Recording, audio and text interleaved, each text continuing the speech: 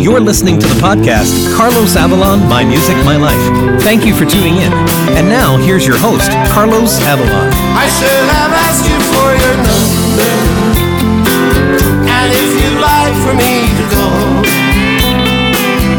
'cause I think I really like. Coming to you this time from beautiful downtown Palm Springs, California.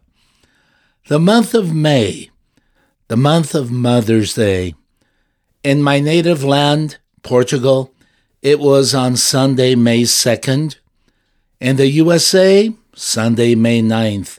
And in Mexico, it's always on May 10th. So Monday it was. I mentioned those three countries because I have connections to people and mothers in all three of them. I hope all you moms out there had a wonderful Mother's Day. You know, I hope you were given all the love that you truly deserve on your special day. But for me, Mother's Day ended in 2014. But to be honest, because most often I'd be performing on Mother's Day, it was never a big deal of a day for me and between me and my mom. And she knew why. She knew that I started very long ago showing her, I guess because I had to be away from her a lot due to the travel of the business I'm in. And therefore, when we were together, I constantly tried to show and give her a lot of love, and therefore I actually tried, and I think she knew it, I tried to make every day seem like Mother's Day. And so that day has always had not very much meaning for me, and it certainly doesn't these days. However, I envy all of you out there that still have your moms with you. My mom was everything to me. I am what I am because of her. She was tough when I was little. She wanted me to always behave, do well, have good manners. When guests would come over to the house, I very clearly remember her always telling me to behave, and I very early on realized she wanted me to come across as a special model child. And it was never in a mean way that she reprimanded me if I did wrong, but rather because she'd always wanted me to be special, to be a model, to be liked by others, to be appreciated by others. She'd say to me, I was going to grow up and do very special things when I'd grow up, and she wanted to show me and me to show to people, others, that I came from a good upbringing, a good classy home. I'm grateful for that. She was also my greatest fan, my greatest admirer. She was my protector, really, my guide. She was my security. She was always looking after me. She was my reason for constantly going on in this crazy business. She was never pushy or demanding. She was not a stage mom. She didn't demand anything from me. She wanted me, to be myself. She constantly showed and gave me love. She always showed her pride in me and in what I was doing. She believed in me as no one else ever has or ever will. I could always be me around her. She knew me before I knew myself. At times I think she was the one person in the world that invented love. I was at her side when she left this world. And as she left, a part of me left with her. I didn't realize it at that moment of her death, But as the weeks went on and turned into months and years, I eventually noticed I had lost a little of me, a little of the fire in me.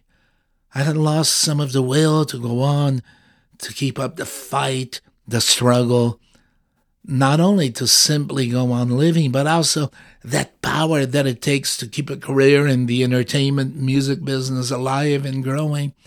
At first, I couldn't understand why I had lost a part of my enthusiasm and a bit of the interest to go on. I later realized that it was because I always wanted to make her proud of me. I always wanted to impress my mom. She was the only person I ever cared to impress. But after her, there was no one else to impress. No one else. Therefore, I no longer needed to try so hard. Then eventually, I came to terms with her loss, and I realized I was doing her and her memory wrong by not living life as I did with her and before her passing.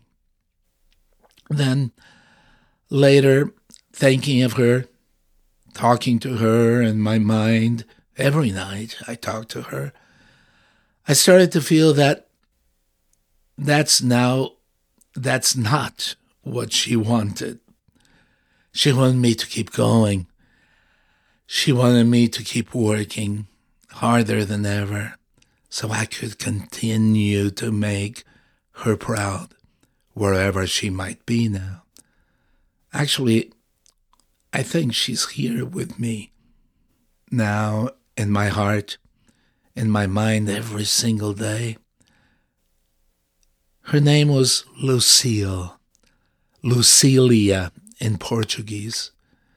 Her close friends here in America called her Lucy. She had a most beautiful smile. She was fun. She was a proud lady. She was a little vain, but so am I. My sister often tells me I'm a lot like Mom. And when I hear that, actually my heart bursts with pride. I was still in junior high school, 12 or 13, maybe 14, whatever, when I started writing a song for Mom. But in the early days, I did not believe in myself as a songwriter. I didn't think my songs or the melodies I was coming up with were as good as the songs I'd hear on the radio or the cover songs that I was already playing and singing in my band. Now I think I should have played this song for her back then. She would have told me it was the most beautiful melody she had ever heard, that she loved my song for her. Had that happened, I think I would have developed that confidence, and I think, yes, I wrote a beautiful song. Wow, I'm a songwriter. Instead, it took me 20 years of being a recording artist before I had any confidence in myself as a writer, as a songwriter, to finally publish and record my first song. It took 20 years. And it took even longer for me to record her song that I started writing while still in junior high school. Here it is for you to hear now, me alone at the piano, a song for Mom.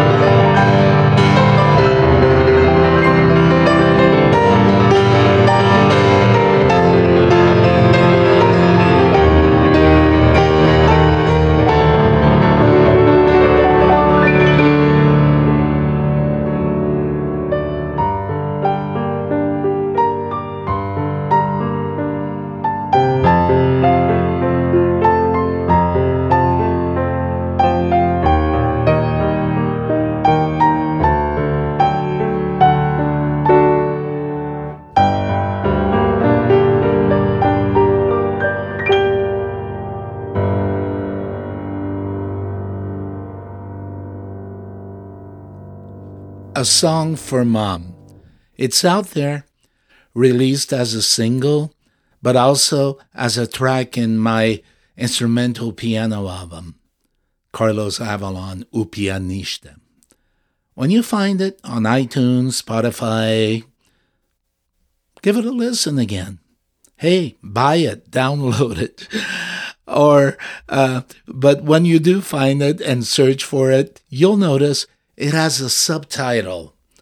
The official name of the song is A Song for Mom, Kenny's Theme. That subtitle came much later, almost by accident. But looking back, I think it was always meant to have that title and subtitle. You see, it actually is paying homage to the two people in my life I loved most, and both of which I have lost. Let me tell you about Kenny. My mom loved Kenny. Kenny Johnson. He was my partner of 11 years. And sadly, he left this world too soon. Kenny was a professional ice skater. Remember Ice Follies?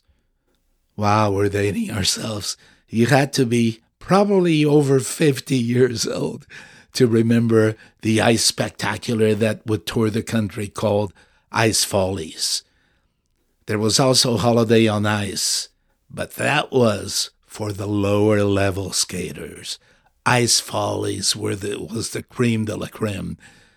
He was a principal performer with that show, and later went on to perform in Las Vegas, shows on ice. He was also a dancer, a costume designer, a choreographer. He designed many of my stage costumes and produced some of my stage shows. When he was performing in Atlantic City, a show called City Lights that also played in Vegas, he decided he was going back to enter in some professional professional ice skating competition. And he wanted to choreograph his performance by using a song that was not known, so kind of an original, but also a song that was simple and slow. He wanted to use a ballet style and approach to his performance on ice. By that time, I was already totally confident about my songwriting skills, and I felt good about A Song for Mom, and he liked it. He had heard me play it at home many times, although I never actually included it in any of my shows back then. He liked it for its simplicity, and he decided he was going to use that song. And so the subtitle, Kenny's Theme, was added to the name of the song. Sadly, Kenny's dream of going back to competition skating was never realized. He started feeling weak and sick and eventually stopped performing altogether. But how appropriate that this song now pays tribute to the two most important people in my life, ever. One day I'll come back to Kenny's story. Some episode, a few weeks down the road.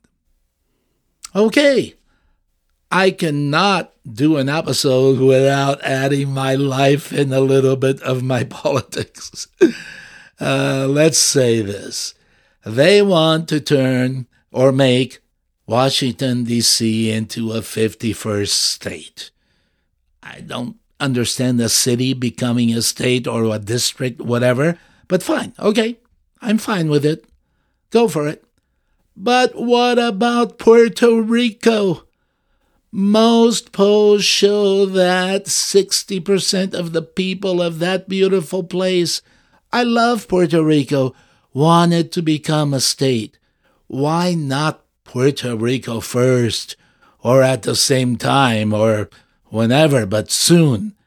One thing I know, making Puerto Rico a state will be more life-changing to the people of Puerto Rico and its economy than whatever change it'll make to Washington, D.C.